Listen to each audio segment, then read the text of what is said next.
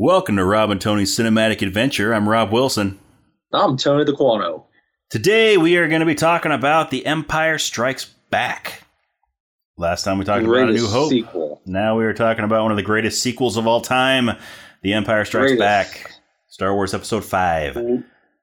I love this movie, dude. So do I. It's maybe technically better. Yeah, I don't know. It's one of those movies. It's hard to pick. A lot of people pick Empire as their favorite Star Wars movie, and I understand that completely. I think the one thing that puts A New Hope over the edge for me for my favorite, like just puts it barely above Empire, because I love Empire. I love me some Empire, but I think it's just that it's the first. You know, A New Hope is the first one. It's the origin of all these characters. You know, our first meeting of them, and then Empire is a continuation of that story. Absolutely. So I think, just the whole origin aspect of it, the first one, I think that's what puts A New Hope, gives it a slight edge over Empire in my book. But Empire, it's in every other way, it is at least right up there, even with A New Hope. But it's just without a doubt, we had to follow New Hope with Empire. Yeah. You can't separate the two. No. They may be separate movies, but again, it's just, it's episode 5. Yeah. It's all part of the same story. Episode 5, 4, 5, and 6 were the first 3 movies made of the series. Separate, when I look at the Lord of the Rings movies, I have a hard time separating any of them. Yeah. Or how you separate the books of Lord of the Rings. They all contribute to each other. Yeah. And, obviously we're of an age where these movies came out before you were born, and you just kind of think about how you would have viewed them theatrically. Because Star Wars is so groundbreaking. No one had heard of George Lucas. Mm-hmm. Right? Outside of maybe some film critics, right? Yeah. Because or his core group of friends who hadn't made a huge movie yet, like Steven Spielberg and Francis Ford Coppola. Because either of those movies were not that well known. No, they were all budding directors at the time. Massive smash hit. Yeah, globally, not just not just domestically, globally, and just anticipated sequel. And a lot of ways helps. You have Godfather 2, but it kind of kicks off that summer sequel. Those summer sequels. Yeah. People were waiting for it, and I mean, you and I were both born after 1980, right? You and I were both born after 1980, so our first theatrical experience of anything Star Wars were the re-releases in '97, right? The special edition releases. So I go back and I think about what these movies what had to have been like, when they first came out in 1977 and in 1980 and in 1983. I just wonder too, we live in such a different age now. There's all these spoilers and these hits, whether it be a TV series or a movie about what the next one's going to have. Speaking of spoilers, by the way, spoiler alert, we are going to be talking about the entire movie of Empire Strikes Back. And we'll probably be mentioning things from various other movies or TV shows, and we're going to try not to spoil those as best we can. But just a warning, some slight spoilers might come out for some of those. But we are definitely going to be spoiling every bit of Empire Strikes Back on this episode. So if you have not seen the movie and you don't want to be spoiled, then pause the podcast, watch the movie, come back to it. If you don't care about spoilers, then go ahead, keep listening, and then enjoy the movie. Because it is a fantastic movie, and I highly recommend everybody see it. If you don't know the spoiler, please just watch Empire first. Anyway, but people went into things more blind than they do today, right? Yeah. You don't have as many, the internet to go through all these theories. And New Hope does not really telegraph it that much. No. There's a few faces in there But that's about it. Because at that point, when A New Hope was written, I don't know that part of the story was thought up yet. Right. I've read reviews of people, this is from the guy that was born like in the early 70s. So, he kind of had that experience of, I guess he had read the Empire novelization before the movie came out. Okay. So was kind of spoiled for him, right? Yeah. But yeah, it's hard to kind of separate it because it does continue into that. And I think that's one of the things when I watch it today, I just kind of think like, yeah, I kind of wish I could have had an unspoiled experience. Yeah, because it is so well known. When I first saw it, because like I had mentioned in the our A New Hope discussion, I first saw the movies when I was about 11 years old. I watched the VHSs that my dad just happened to have. And, I watched them back to back pretty much. I think I watched one day. I watched them over like a 3-day period. I watched one a day. But yeah, I didn't have any prior knowledge of the spoiler of the big reveal at the end of right. Empire, which, just so we don't have to keep on dancing around it anymore, Darth Vader is Luke's father. Yeah. He's his daddy. So Uncle Owen knew it. Yep. And he's like, yeah, I'm afraid of that. Uncle Owen knew it. Obi-Wan knew it. Everybody knew it except Luke. Everybody knew it except Luke. And Leia. And Han and Chewie and the main group of people in the movie didn't know it. But no. Yeah. But yeah, the big reveal is Darth Vader tells Luke that he is his father. But again, great thing is my son had no idea. Yeah. And it's always great seeing somebody who hasn't seen it before and who doesn't know that reveal, seeing the look on their face when it happens, when it comes out, and seeing their reaction to it. And that's so rare nowadays because it's like the biggest movie reveal of all time. It is. There's a couple others in there, and I won't discuss them. But yeah, he had no clue about it. Yeah, there's other reveals that come out in other movies that we won't talk about right now. He's young enough not to get some of that other noise. And it's funny because he's seen Toy Story 2, and Toy Story 2 references it explicitly because it's such a famous scene. Yeah. And funny thing, when they were filming that scene, the script did not reveal that. The script that everybody had did not reveal that. It said Obi-Wan killed your father instead of I am your father. And the line, it's also one of the most often misquoted lines in movie history. Everybody keeps on saying it's Luke, I am your father. It's actually no, I am your father. Yeah. Because the exchange is Obi-Wan never told you what happened to your father. Then Luke says, he told me enough. He told me you killed him. And then Darth Vader says, no, I am your father. Which is really an interesting way of looking at it. Because, we talked about the TV series now. And, it's pretty, clear, even in terms of I think in some ways, even Vader's understanding of it. Yeah. That Vader is really the one that does away with Anakin. Yeah. Yeah. So, back in A New Hope, when Obi-Wan said, Darth Vader, who was a pupil of mine until he turned to evil, betrayed and murdered your father. That's not untrue. No, it's not.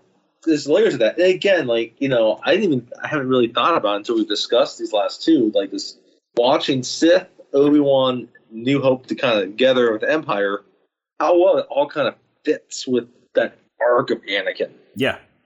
I don't think I realized that watching kind of Obi-Wan at first until rewatching New Hope and Empire. But yeah, it's there. Yeah. And there's layers of it to kind of sift through.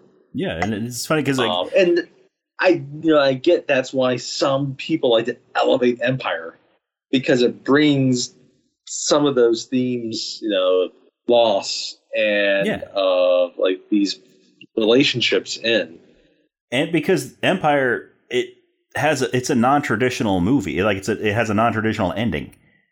Yes. It lives up to its title, The Empire Strikes Back. The Empire wins that movie.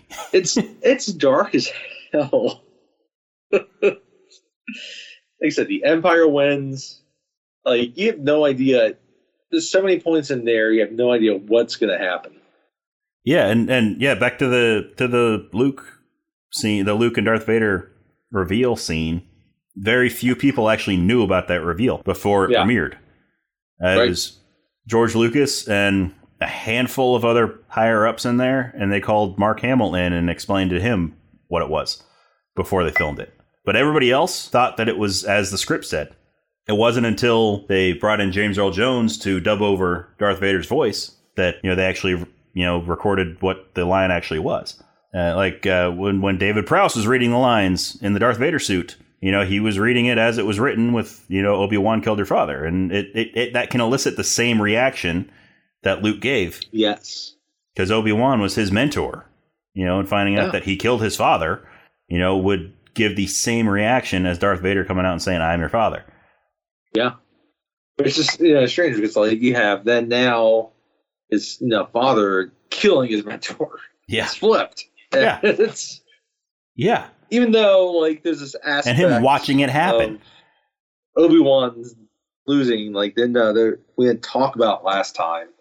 There's lots of Gandalf themes within his sacrifice. Yeah. Anyway. Yeah. We're talking about Empire.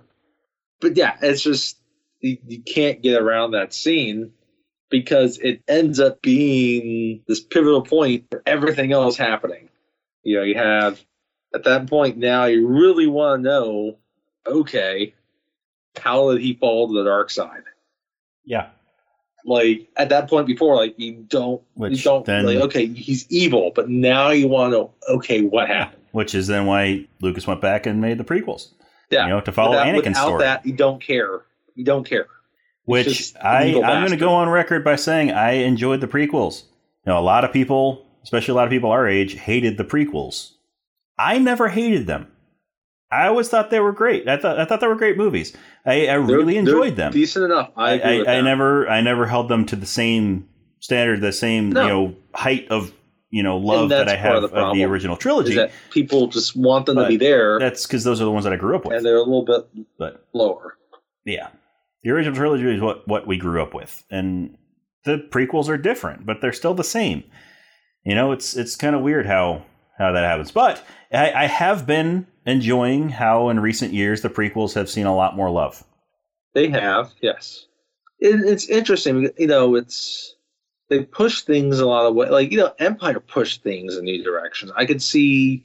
I'm not as well versed in the total reaction of Empire. I could see some people being like, "Oh, this is vastly different than New Hope." Yeah, it's not as action oriented.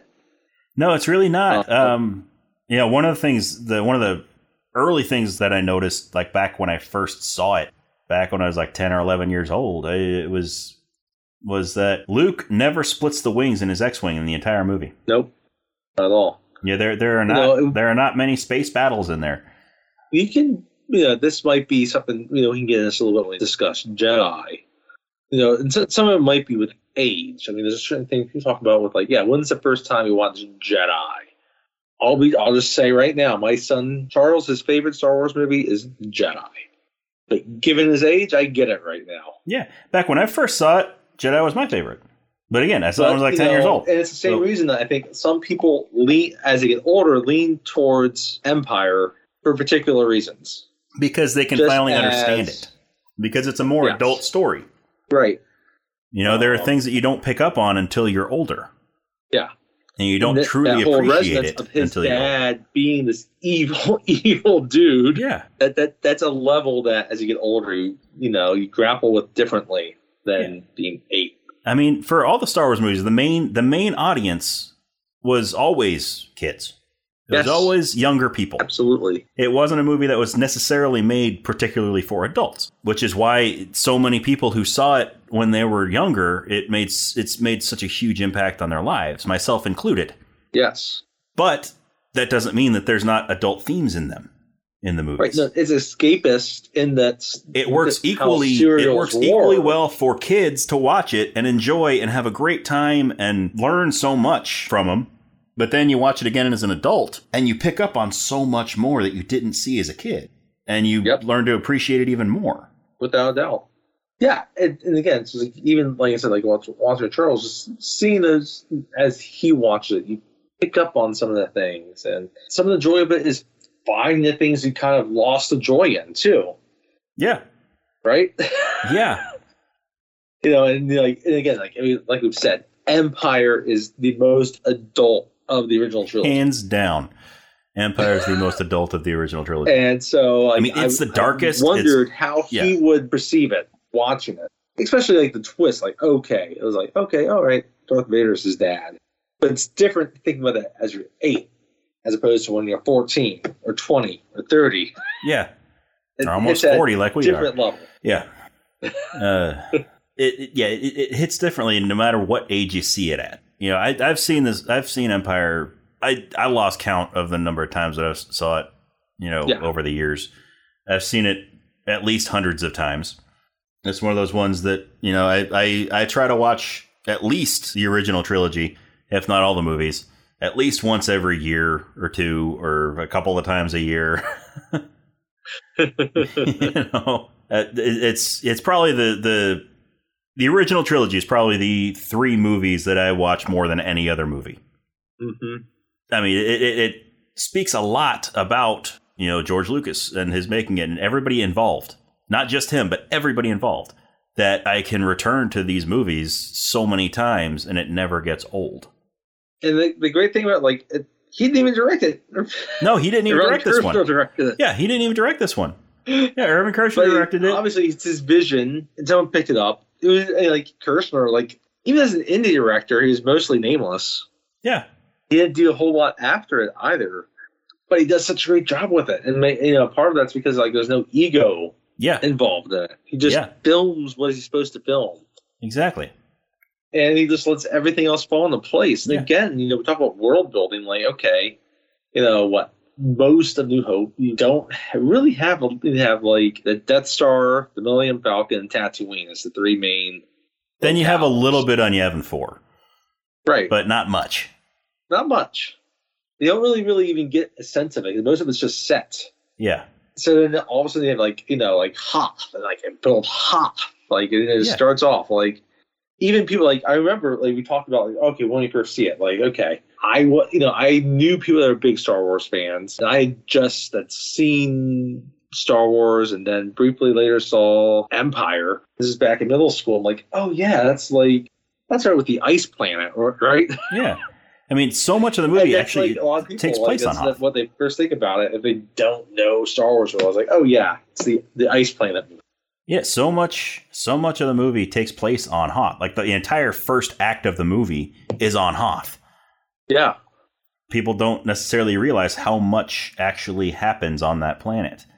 Luke gets attacked by the Wampa when he's out investigating a meteor strike that ends up being the probe droid, which I read somewhere that, him getting the lightsaber when he's hanging upside down in the Wampa's cave was the first time that anything physically was manipulated by the Force in the movies. But that's not true, because in A New Hope, Obi-Wan creates the distraction with the stormtroopers when he's shutting down the reflector shield. When he's shutting down the Death Star tractor beam. Which I like the mix of that. They kind of call back to it in the Obi-Wan series. Yeah. It's we don't need to get into that, but yeah. But yeah, when Obi-Wan is distracting the stormtroopers on the Death Star when he's shutting down the tractor beam, that's way before Luke calls his lightsaber to his hand. So people that are saying that Luke calling his lightsaber to his hand is the first appearance of the physical world being manipulated by the Force is that's not accurate. I've always kind of wondered though, you get that aspect, he's at the end of New Hope, he's still definitely a novice, and kind of think about the building of his skills between then and there. Because obviously, as we get to see later in the movie, there's a lot of training he still needs to do. And there's actually, in the last couple of years, the more recent comic runs have had Luke's adventures between A New Hope and Empire. So you get to see some of the training that he's gone through in those. But going by the movies, you don't necessarily know how much training he's been through, but he goes through a lot more with Yoda. Right. It's easy to think that it's all very rapid, and when it really isn't. I mean, like I said, Yoda has a lot to teach him. Yeah. I mean, Empire takes place a couple of years after A New Hope. So there's been some time there for him to train off screen. Yeah. You don't know what's going on. Like, again, they're picking up an entirely different world that you haven't seen. And yeah, they're in completely different positions. Like, even their interactions are different between the characters, whether it be between Luke and Han, Luke and Leia, or Han and Leia, Han and Luke. Even Luke and Chewie. Yes. When Luke is going out to fight the walkers, he's, gets his pilot gear on and everything. He's going out and he starts scratching Chewie's neck before Chewie wraps him up in a big old hug. Like, even, I originally thought that he was doing some sort of like salute to Chewie, like putting his hand on his shoulder or something. But then more recently, I noticed that his fingers are moving when he's up there. He's scratching his neck. Yeah. Like, even look at R2, right? At first, like, okay, R2 has this message with this beautiful girl on it. Mm-hmm. That's what he's focused on. Yeah. Right? But yeah, and Empire, you could end of New Hope. Yeah. Like, he's like trusting R2. Yeah. But even more so, End of A New Hope, when they're loading R2 into the back of his X-Wing, he asks the guy asks Luke if he wants a different droid. He's like, this one looks pretty beat up. You want a different one? And Luke's like, not on your life. This little droid and I have been through a lot together. And then by the time Empire comes around, like, it's an even deeper relationship. Yeah. To the point where, R2 is sitting outside in the freezing cold weather, scanning for Luke. Yes. To the point where, C-3PO needs to come and drag him back inside. I mean, not physically drag him back inside, but convince him to come back inside because it's getting too cold. It's always one of those little aspects of the movie, like, like the relationship between the droids and the humans and how they really sell it. And it feels real. All the more reason why R2 should have gotten Pearl Hard at the end of A New Hope. They deepen it well enough at the end of New Hope, but then you pick it up and like you just believe enough that they've gone through more, and they have a completely different relationship. Yeah. I mean, like we were mentioning in the New Hope one, where all the characters, they have history. You can tell by the way it's acted, by the way it's written, everything. You can tell that each of these people have history, and the people they're interacting with know of that history. They don't mess with Han Solo. They don't mess with Darth Vader, And you can tell in Empire that these characters that met in A New Hope, like we've been saying, they have a whole new dynamic to their relationship in Empire, because even though you don't see what goes on between the movies, you can sense that they've been through some stuff together. Right. I mean, you can tell, that they've been through things that have brought them closer. Their relationships are different. It's a major plot point later that feeds into Jedi. And we talked about it, like it's an added scene into New Hope, where Han's talking with Jabba, talks Jabba down. It's like, no, I'll pay you. Don't worry about me. Mm-hmm. Right? And by the end of New Hope, obviously, Han comes back, helps Luke save the day. And instead of finding a way to go back to pay off Jabba, he stays with the Resistance. Yeah. Right? I mean, he very well could have. Knowing that in a couple of years there, he could have gone and paid Jabba. But he mentions at the beginning of Empire that he needs to go pay Jabba. Because the bounty hunter they ran into on Ord Mantell, it's been a couple of years, he said, changed his mind that he paid this dude back. Yeah. And obviously, it comes back later in the movie and ends up betraying them in some ways, but it picks up well because you realize that they're still fighting. Like, it's this big victory, right? And you get it, that the Death Star would have been this big blow that they didn't destroy it. Yeah. You gotta have the Empire kind of rebuild to a certain extent where they can be all powerful. Yeah. Then they had to flee their base after A New Hope because the Empire knew where it was. Well, they knew it was. The Death Star was on the way to destroy it when, the X-Wings went out and attacked the Death Star. Which, by the way, we didn't even talk about New Hope. I thought that was an interesting callback from the Obi-Wan series of knowing how to track people. Yes. Anyway. Yes. Definitely. Yeah. But the Empire is still there. But so the rebellion had to flee Yavin 4 after the Death Star battle, and they landed on Hoth. That Hoth might not have been their next base. We don't know. The opening crawl makes it seem like Hoth was their next base, but they haven't really confirmed, as far as I know, that they didn't stop at one or two other places before that. But in the first act of the movie, the Empire comes back and they cause them to run away from Hoth. The movie's not even close to being over at that point. And they're already having to find a new base of operations. And I just think, it gets into world building. There's the AT-ATs, I was built in. Yeah. And like I said, they keep fighting and they have to, they flee again. And by the way, the Empire was the first time in any Star Wars movie where a non-Jedi used a lightsaber. When Han cut open the Tauntaun to stuff Luke into. Oh, that's right. Yeah. He used Luke's lightsaber to cut open the Tauntaun. The last time we were talking about Lego prices, I'm looking at an AT-AT right now. That's $800. Wow. When we were growing up, Legos were for kids to play with. They were affordable. Now it seems like they're only catering to adults. Like the people who... That's what happens. Not even any adults, but just adults that have jobs where they can afford to... $800. $800 for some plastic that they can put together and relying on there's enough infinite adults years that of make a lot of money enjoyment out of. That are geeks that have disposable income. Yeah. One of these days, I want to know what it's like to have disposable income. It looks awesome. Yeah. Yeah, it does. Yeah, it does. I'd build it. I would too. Get that and the $2,000 Millennium Falcon and sure, there's a Death Star that's however out there. Much the Death Star is. Lego Death Star. That's it. The Star Destroyer is $700. Wow. I actually still have, from when I was a kid, I still have a Lego A-Wing from back when, they were first starting, when they just would randomly come out with a Star Wars set or something before, they had regular Star Wars Lego sets. I got an A-Wing back in the day. It's a smaller one. It was only $20 at the time. But yeah, I've got it in a box tucked into a closet somewhere. But yeah. I really want to know what happened to it. It was a lot of money when I saw it. There's a toy store in Ellicott City, Maryland, which has been flooded twice. There's the downtown Ellicott City, Maryland. There's this kind of classic toy shop. I saw in the window an original Lego set of the Millennium Falcon. I'm like, oh, that's a oh yeah. And that was a lot of money. I don't remember the price of it. And I every time I think about that, I just kind of think I really hope that wasn't. It's been the downtown has been flooded twice because I just hope that was saved. Yeah. Now, one thing I do still have that I got back in the 90s from the Star Wars toy collection that came out in 95, right?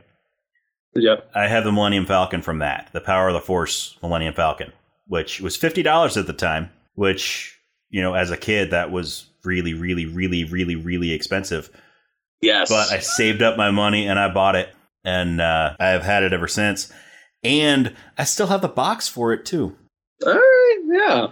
So, yeah, for some reason I kept the box. I mean, not that I'm really ever going to plan on selling it because I have so many great memories with that thing. But in the off chance that someday I do sell it, I still have the box. So if I'm ever in that much need of money that I need to sell my old toys that I loved so much growing up. But yeah, we're getting off on toys. That's great because it's a movie that lends itself to that. Yeah. A series that lends itself to that. But yeah, it picks up so well because okay, it brings you to these characters that you know, but in a completely different world that you don't know. And it's not right after. So you realize that, okay, they've been doing their best to fend off, and now all of a sudden this is major fight to them. Okay, this is stand. And they hold it all, right? Yeah. But they get scattered. Yeah, I mean, they're going out there. They're in their snow speeders, or they're modified air speeders, modified to be able to operate in the extreme cold of Hoth. Going out there, the blasters on those ships aren't strong enough to pierce the hull of the AT-ATs, or I've always called them AT-ATs. Yes. I've always been one of those people that calls them AT-ATs over AT-ATs. But either pronunciation is accepted by the majority of Star Wars people from what I understand. So, anyway, So, yeah, their blasters aren't strong enough to pierce the hulls, which they still had a bunch of X-Wings. Why didn't they just take those out? But that's they wanted to introduce new ships. They wanted to introduce new vehicles. That's one of the glorious things about Star Wars is that you can pick this stuff apart. Yeah. But yeah, part of it, comes from a merchandising standpoint. They have to introduce new vehicles so that kids buy new toys. Money. Yeah. But yeah, so they come up with the ingenious idea of, using the harpoons and tow cables to trip the AT-ATs. Right. And it was sort of a spur of the moment decision to do that too. Because if you're looking at it, Luke is he flies through the legs of one of them and then shoots at the other one and it doesn't pierce the hull. Yeah. And that's when he comes with the idea of let's use the harpoons. Yeah. Unless there was some briefing beforehand that, they're like, hey, if the guns aren't strong enough to pierce the hull, let's trip them up. But that was never shown in the movie. So you have to, sort of believe that it was a spur of the moment decision on Luke's part to trip him instead of trying to blast him, which Luke didn't even get a chance to do because he was shot down before he could do it. Yeah, he was. His snowspeeder was hit and Dak was killed, his gunner. And then he was shot down and he crashed, and Wedge and Jansen were the first ones to actually trip a walker. Yep. But Luke did take one down with a grenade. That was great. He gets a little grappling gun and shoots up, sticks to the bottom of the walker and goes up there, cuts it open with his lightsaber and tosses a grenade up in there. Yep. Takes the thing down. But all of that, even the entire interaction between him and Han and Leia, you can tell it's growing deep by the time. Where's Luke? Just the relationships of the characters are so much stronger than they were at the end of A New Hope. They're all worried about Luke being out there. Han is risking his life to go after him in the snow. Yes. He's told that he will not survive the night, and he goes anyway. And Leia is worried about both of them. Yeah. Then after, Han comes back with Luke, then the rest of the time on Hoth, Han and Leia are sort of doing their flirt arguing the whole time. Yeah. Then you get Luke and Leia, and it gets awkward later. Yeah. Yeah. It's not awkward in New Hope. It gets a little awkward in Empire. But at the time that it happened in Empire, that part of their story hadn't been thought up yet. So that reveal hadn't been thought up yet. So at least from what I understand. But yeah, so they, narrowly escape Darth Vader, who just got onto Echo Base. Yeah. Mostly because the Millennium Falcon has that secret gun that pops down, that awesome secret pop-out gun that took out all the snowtroopers.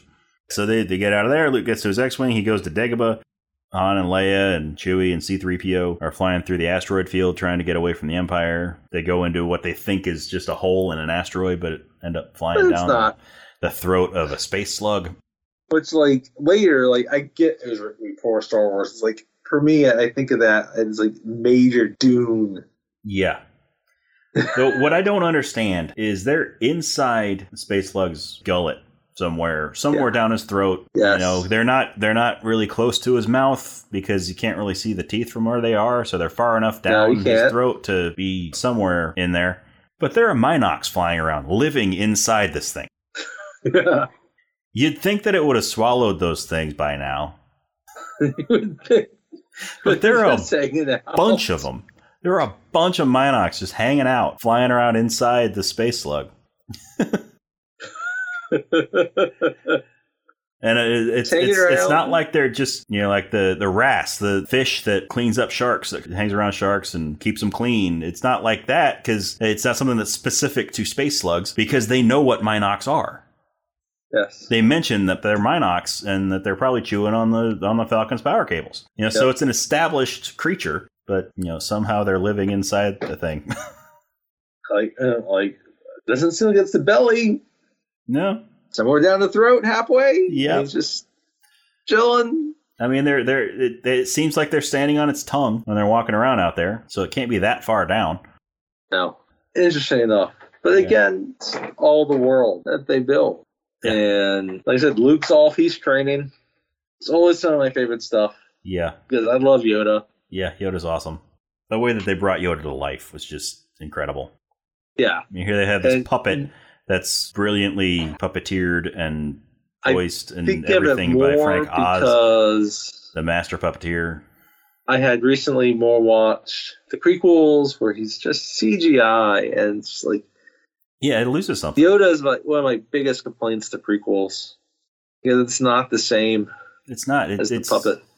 It's not. Which is where sometimes you need the puppet. We just watched E.T. and E.T.'s a puppet. Yeah, that makes sense. Yeah, and you see E.T. how he acts as a puppet and interacts with everybody else, and like Yoda acting with Luke as a puppet, it hits differently. And that's the point where, like, yeah, we're, at least I get the understanding of like being upset with the prequels relying too much on the effects. Yeah. But the prequels relying so much on the effects is what George Lucas wanted from the start. It's just that technology didn't exist. That's why he had used the puppets at the time. Yes, right.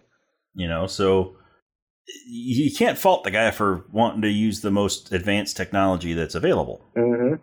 But it's easy to, I guess, from his look at, like, he lost perspective that lost realism of what happened. Yeah. So then Luke goes into the dark side cave on Dagobah. Faces off against the Phantom Darth Vader. Realizes that that's what he could become if he doesn't complete his training properly and if he makes the wrong choices.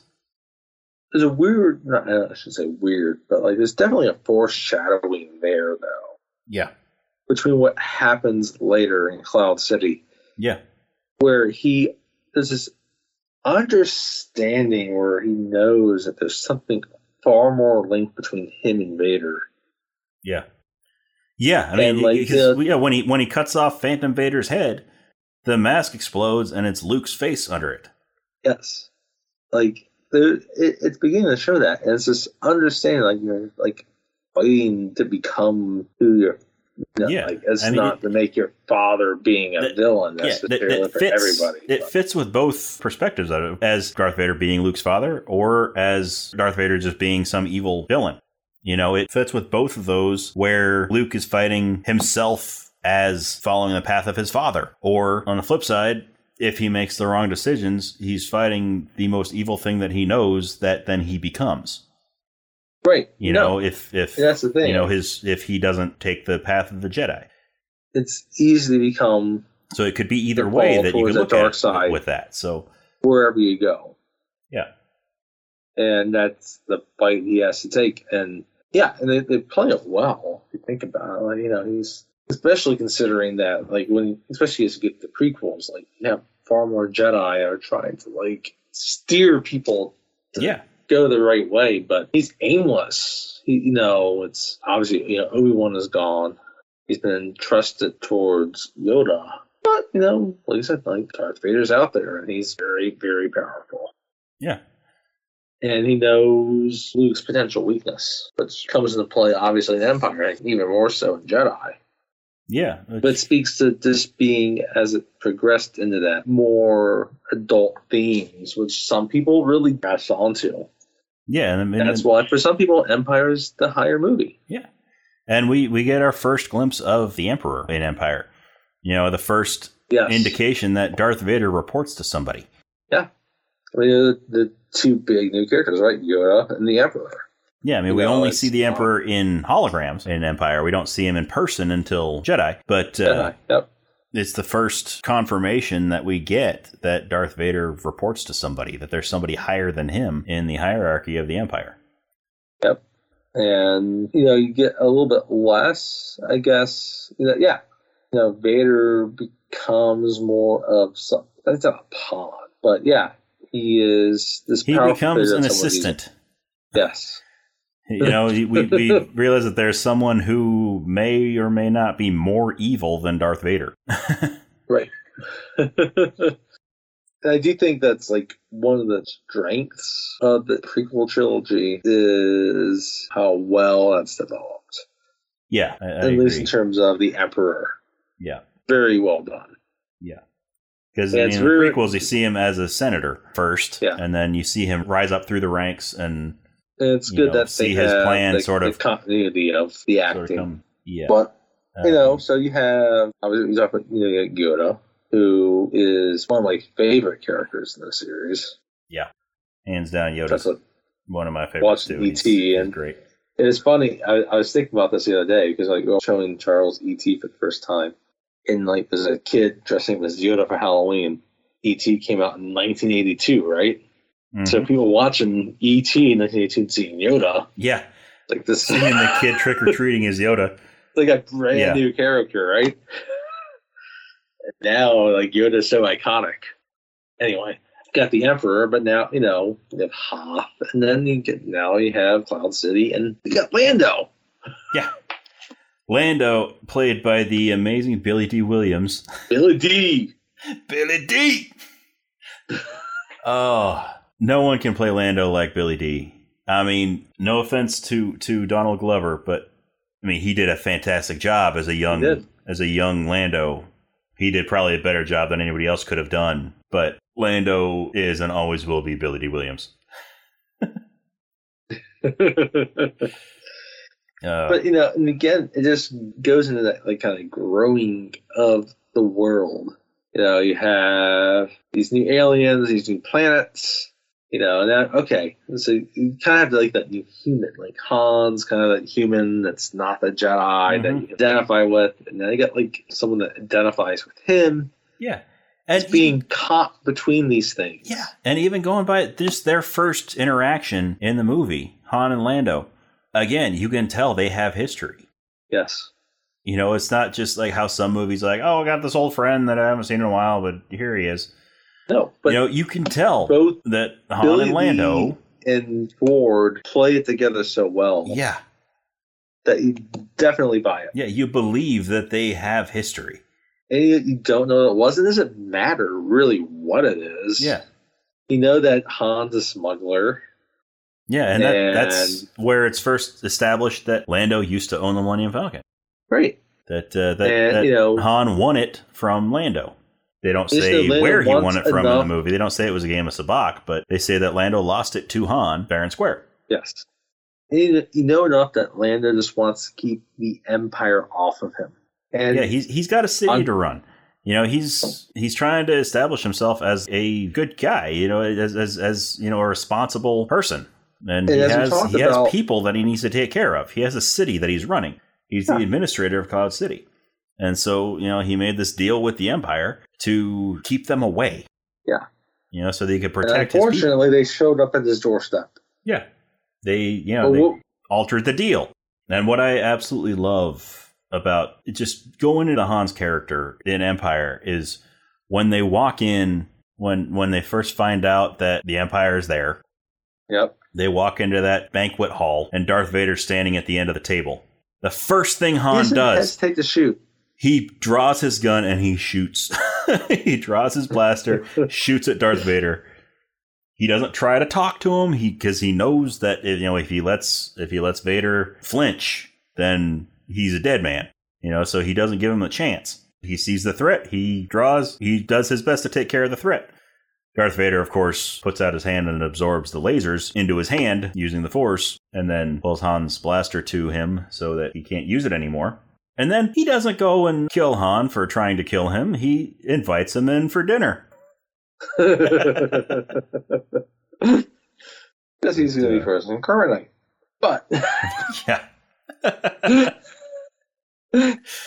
Yeah. But then, so then they were using... When they get to the point where they're using Cloud City's carbonite freezing chamber, because they're wanting to trap Luke in it, but they want to test it to make sure that he's going to stay alive, they test it on Han. After torturing him, not asking him any questions, just torturing him just to torture him, just for the sake of torture. But it goes back and say it's all for Luke. They know who Luke is, and they have a plan. Yeah. The viewer doesn't really know it yet. Yeah, the viewer doesn't necessarily know it yet. But yeah, so they freeze Han at that whole pimp move of, they're about to lower him into the chamber and Leia tells him she loves him. And like a pimp, he says, I know. It's well done enough. Even at that point, there's been very few, I don't know. They wore it so well. They acted it so well together. Yeah. Which that scene also, the I know line was improvised. It was ad-libbed by Harrison Ford. Because the line was, I love you too, that Han Solo was supposed to say. It's not. And Harrison Ford's like, that's not what Han would say. He knew Han well enough yeah. not to say that line. And it goes back to like New Hope, and there's a lot of antagonism between them, and you get a brief glimpse at the very end, like, oh yeah, I knew you'd come back from her, and there's enough that's happened by it. Yeah. Somewhat well, and yeah, by the time that happens, you're invested enough because like Han's awesome. You want to know what happens. Yeah, and they actually like, you're able to identify with Leia, C-3PO, seeing this happen. Yeah. And the whole reasoning behind Han getting frozen in carbonite is because Harrison Ford was the only of the actors, the main cast, who wasn't signed on for a trilogy. He was just going movie by movie. So they didn't know if he was going to come back for Return of the Jedi or not. And they didn't want to kill him off, because they wanted to have the chance to bring him back. Yeah, that's a good way to open the door for it. So they froze him in carbonite. If Harrison Ford ends up not coming back for the third movie, then they'll just keep him He's still frozen in carbonite. If he comes back, they can thaw him out. Just hanging in Jabba's palace. Yep. Jabba's palace. We'll get that next episode. But yeah, and when Luke's in his duel with Vader and he falls into the freezing chamber, he does the force jump to get out of it. There was actually a deleted scene in his training with Yoda where Yoda taught him the force jump. So that was originally there, so you could actually see why he was able to jump like that. Interesting. I didn't know that. That's all some of my favorite stuff, is just his training sequences with Yoda. He misses most of the actual action, but it's some of the best stuff of the movie because of how great Frank Oz is. Yeah. I mean, not many people can make a puppet come to life. Yeah. Like, you look at Yoda, he's a character in the movie. He's just as much a person as, Mark Hamill or Harrison Ford or Carrie Usually Fisher. most puppets, they're puppets, they're puppets. Yeah. But Yoda, right? he is a character Yoda in his own right. Yeah, it's fun. Like, you can watch it, when you first watch it, I guess, you're like, oh yeah, he's a strange person. Right, it's what Luke is thinking. Yeah, I'm looking for a great Jedi Master. Yeah,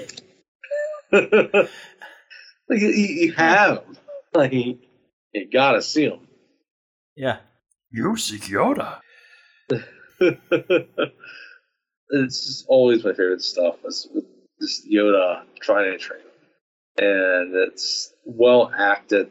Both, even Hamill has to act like that. Like, part of it's like Frank Oz does it so well. Yeah, Frank Oz is he doesn't get the credit that he deserves for everything that he's done in Star Wars and really everything that he's been involved in. The Muppets, all that stuff.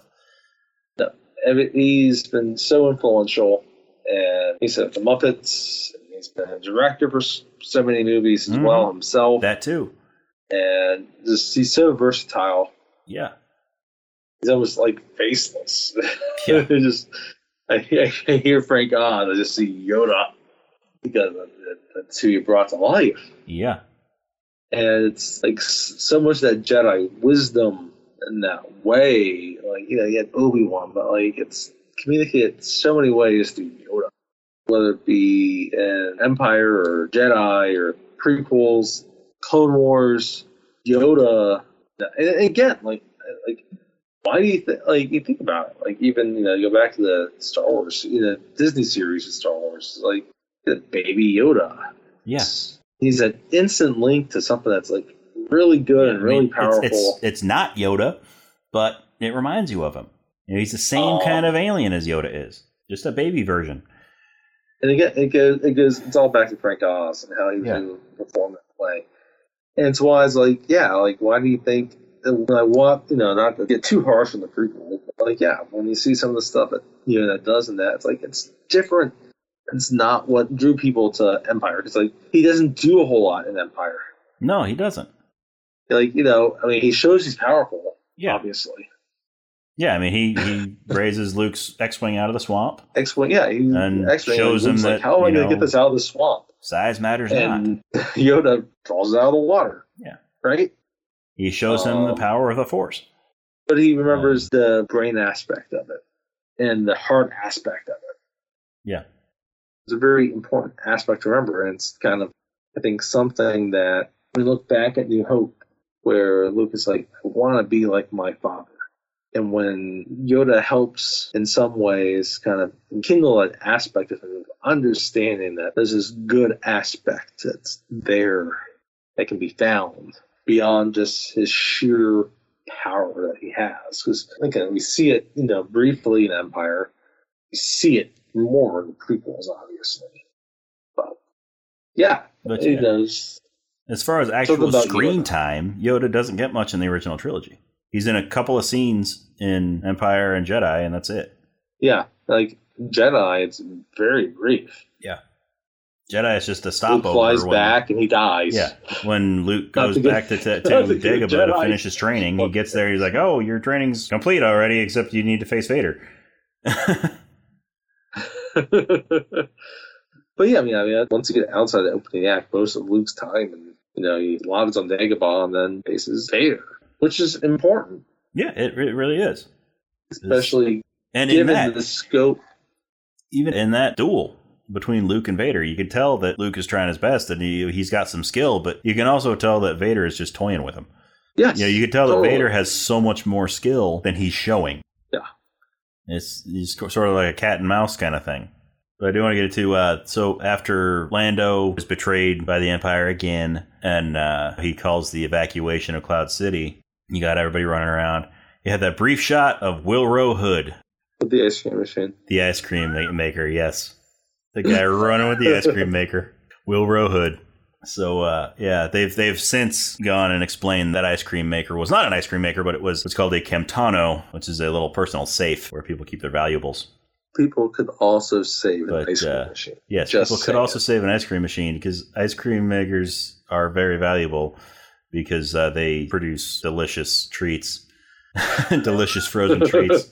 But there's actually, I don't remember what convention it is, but there's one of the cons that's out there somewhere where every year they do the running of Willrow Hood, where a bunch of people dress up like him and they actually get that model of ice cream maker, which is an extremely rare model. It's really hard to find. I'm sure it is people at this point. Dress up like that guy and they carry their ice cream maker and they just run through the convention hall. Sort of like a running of the bulls kind of thing, but it's the running of Willrow Hood. I'm going to wager those ice cream makers still make ice cream. Oh, yeah. Because sure they do. In 1980, they made stuff to last. Yeah. Oh, yeah. As opposed to today, where they make things last for the warranty. Yeah. So if it's a 10-year warranty, then they make 10 years in a day, it's broken. 9 years. Yeah. No, they last just long enough to have the warranty not be valid anymore. So 10 years in a day, the thing's broken. But yeah, I guarantee those ice cream makers still work. But we haven't even mentioned Empire's the first appearance of Boba Fett. Yes. I was going to say. Well, he had a brief appearance in the special edition of A New Hope as one of the bounty hunters outside the Millennium Falcon when Han was talking to Jabba. But his first actual appearance was Empire. Oh. And that's where everybody saw how big of a badass he is. And it just is not even... He had maybe 3 lines in the movie. It gets back. It's just him standing there imposingly everywhere. His just imposing being. Yeah, it gets back to kind of saying how well they're able to introduce and show characters. Yeah. Just right away whether just and I mean you know that he's a force to be reckoned with, because when Vader brings all those bounty hunters onto the Star Destroyer to have them go after the Millennium Falcon, he specifically tells Boba Fett no disintegrations. Which people have that effect. And it's played well, and it lasts well, and it's the perfect vehicle towards linking him with Jabba, obviously. Yeah. So, and it leaves you hanging. Yeah. And it's not even the end of the movie. They got 30, 40 minutes left in the movie. Yeah. I mean, Luke gets his hand cut off. And one of the heroes is frozen. Yeah, Han's frozen in carbonite. Luke gets his hand cut off and then finds out that Darth Vader's his father. A lot of stuff happens there. And then he ends up hanging off of a weather vane at the bottom of the city. One-handed. The first one doesn't leave you really a lot of it doesn't kill Vader, obviously. It doesn't really give you a lot of those cliffhangers, but no, Empire brings us in. Yeah. and you need to know where it goes next. And like, I guess at that point they knew they could really do that because, like, yeah, now you can definitely do the sequel to the sequel. I mean, then after Lando and Leia go and pick up Luke from dangling on the bottom of Cloud City, they take him back to the Rebel fleet, and the last shot is on a medical frigate, where Luke gets a new mechanical hand, and they're going out looking into space while Lando and Chewie take off in the Falcon to try to find where Boba Fett took Han. Yep. And then it just leaves us there. It just says Luke and Leia standing there looking out into space, and then credits roll. But, I think, that's another aspect people just enjoy. It's like, okay, it's a slightly happy ending, but it's not fully happy. There's a little bit of a happy ending there, but overall, it's a bleak ending. Luke doesn't die. No, Luke doesn't die, but the Empire clearly won. Yes. Han got frozen carbonite and taken somewhere. We don't know where yet. Empire's still doing its thing. The Rebel fleet still hasn't found a new base. They're kind of just out in space somewhere. It just leaves you there. And, and I think that's a brilliant way. Like, I get, like, there's just New Hope. You can say, okay, yeah, what happened to Vader? But, okay, it's kind of like they won, they defeated the bad guy. There's that triumphant kind of ending. There's no triumphant part of Empire, right? It's like, okay, Vader didn't kill us, thankfully. Yeah. I mean, even like the one part that could be construed as a triumphant part would be, Luke's training on Dagobah, which he left early. Yeah. Yoda and the Force Ghost of Obi-Wan were begging him to stay. Yeah. And he left, making it a non-triumphant moment. He doesn't know yet what they know. Yeah. Like, you understand, like, yeah, they're afraid of him being manipulated because they know of his attachment to his dad. Yeah. And he doesn't know who his dad is. He doesn't know he's about to fight his dad. Yeah. They know it, and they have good reasoning for not telling him. Hiding that information. Yeah. Which is then further explained in Jedi. But, yeah. That Charles hasn't seen that one twice yet. So I'd be interested to see him watch that one again.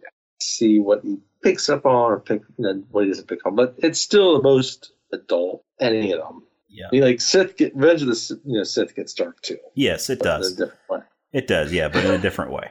But yeah, also, I mean, I think Empire, hits harder just because it hadn't been done before. No, it hadn't. By the time Revenge of the Sith comes around, Episode 3, the darkness is there. You kind of know what's coming because you know the rest of the story. But at the point where Empire Strikes Back comes out, it was only the second movie in the series that had been made. You don't think going into it that it's going to be such a bleak, dark movie. No. Which is part of what makes it so great, because it's done so well. Yes. It could have been one of those movies that's just dark for the sake of being dark and just ends up being a crap movie because you can't enjoy it. Kind of subversive without intentionally being subversive. Yeah.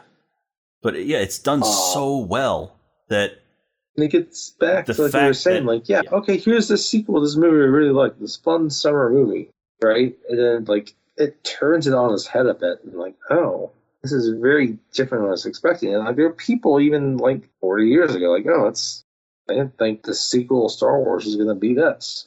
It was. Yeah. And it's become classic.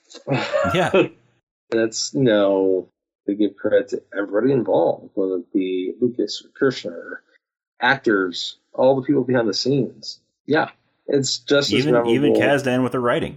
Yeah, no, Kasdan. Yeah, Lawrence Kasdan. We haven't even mentioned him. The writing of we haven't even mentioned that, but the writing of it, the scripting of it, there was the dialogue and the story came to a totally different level. Like, I mean, Lucas is great. He has these great ideas, but in terms of writing and plotting, it's very different than what Kaz was going to bring to it. Yeah.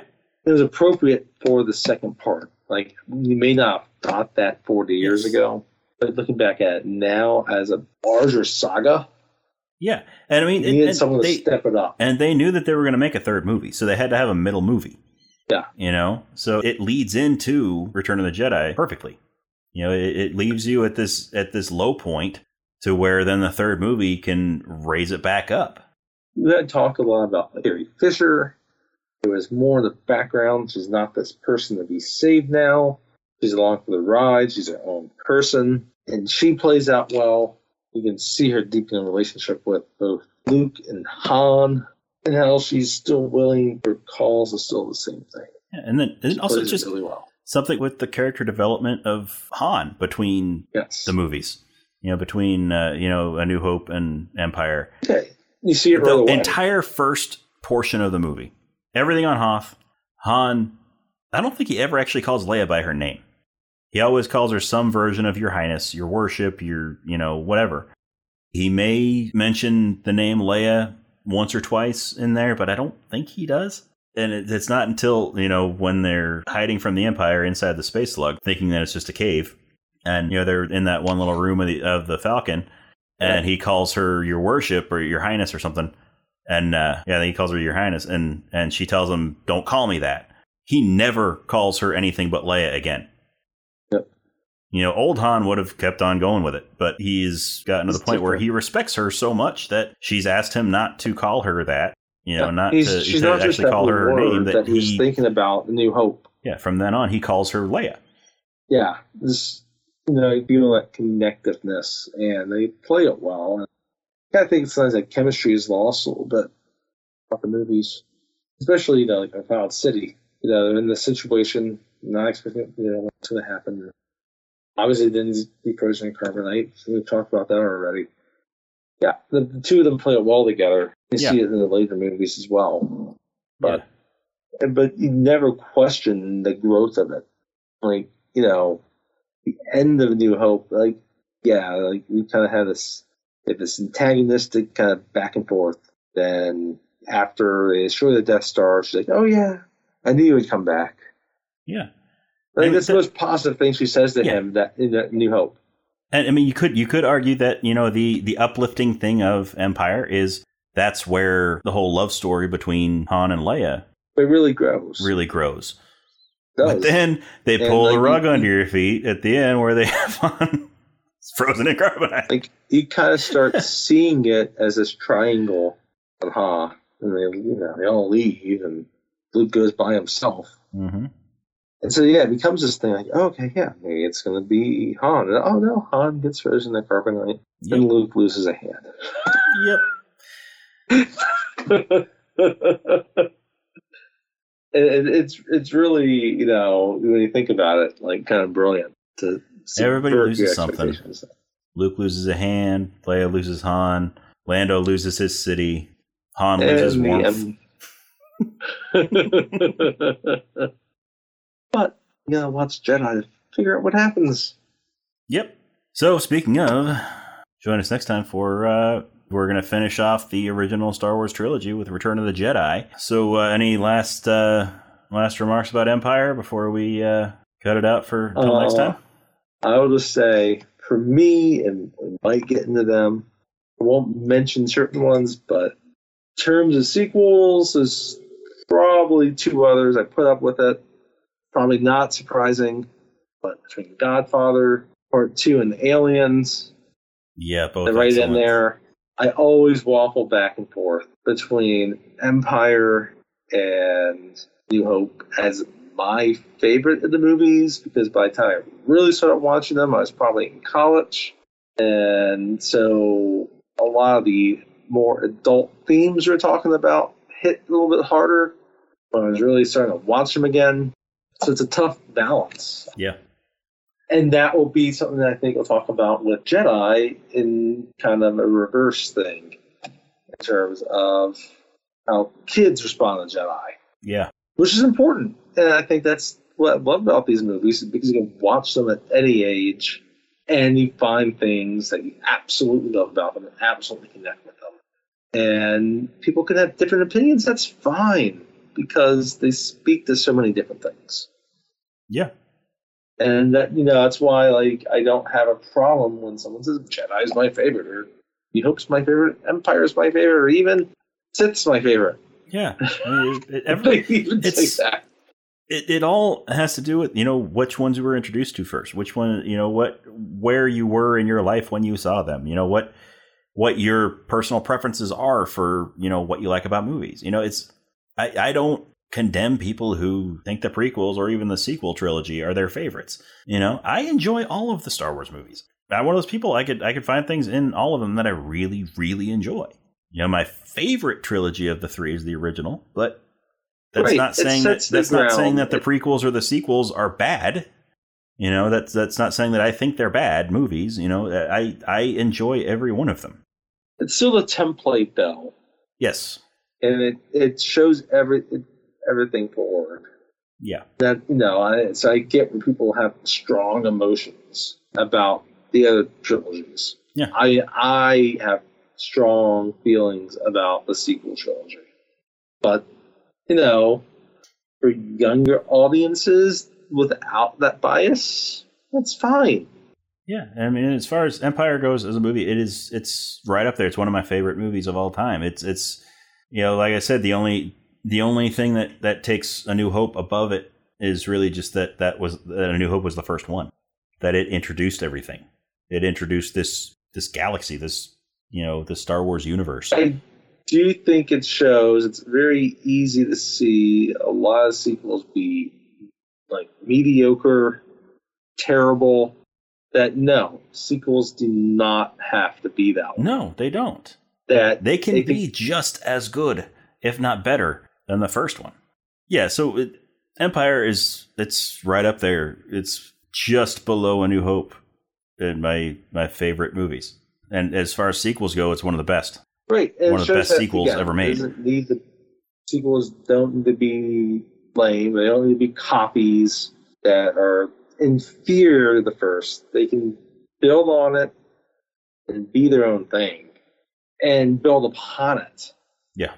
It definitely shows that. And, when we explore Jedi does the same thing. Yeah. Builds upon it, becomes its own thing, too. Yeah, it does. And I mean, they're all movies that go that on top of them being, a series, they are also great standalone movies. Right. No, you can easily watch them standalone. You don't have to watch the entire series. If you're flipping the channels on a Saturday afternoon and one of them is on, no matter what it is, no matter what you watched last, you can just stay on that channel and be okay with it. Yes, I think that wraps up our Empire Strikes Back discussion. I think so. At least for now, unless we come back and revisit it later. That's been Empire Strikes Back. Join us next time for Return of the Jedi to complete the original trilogy on Rob and Tony's Cinematic Adventure. See you next time.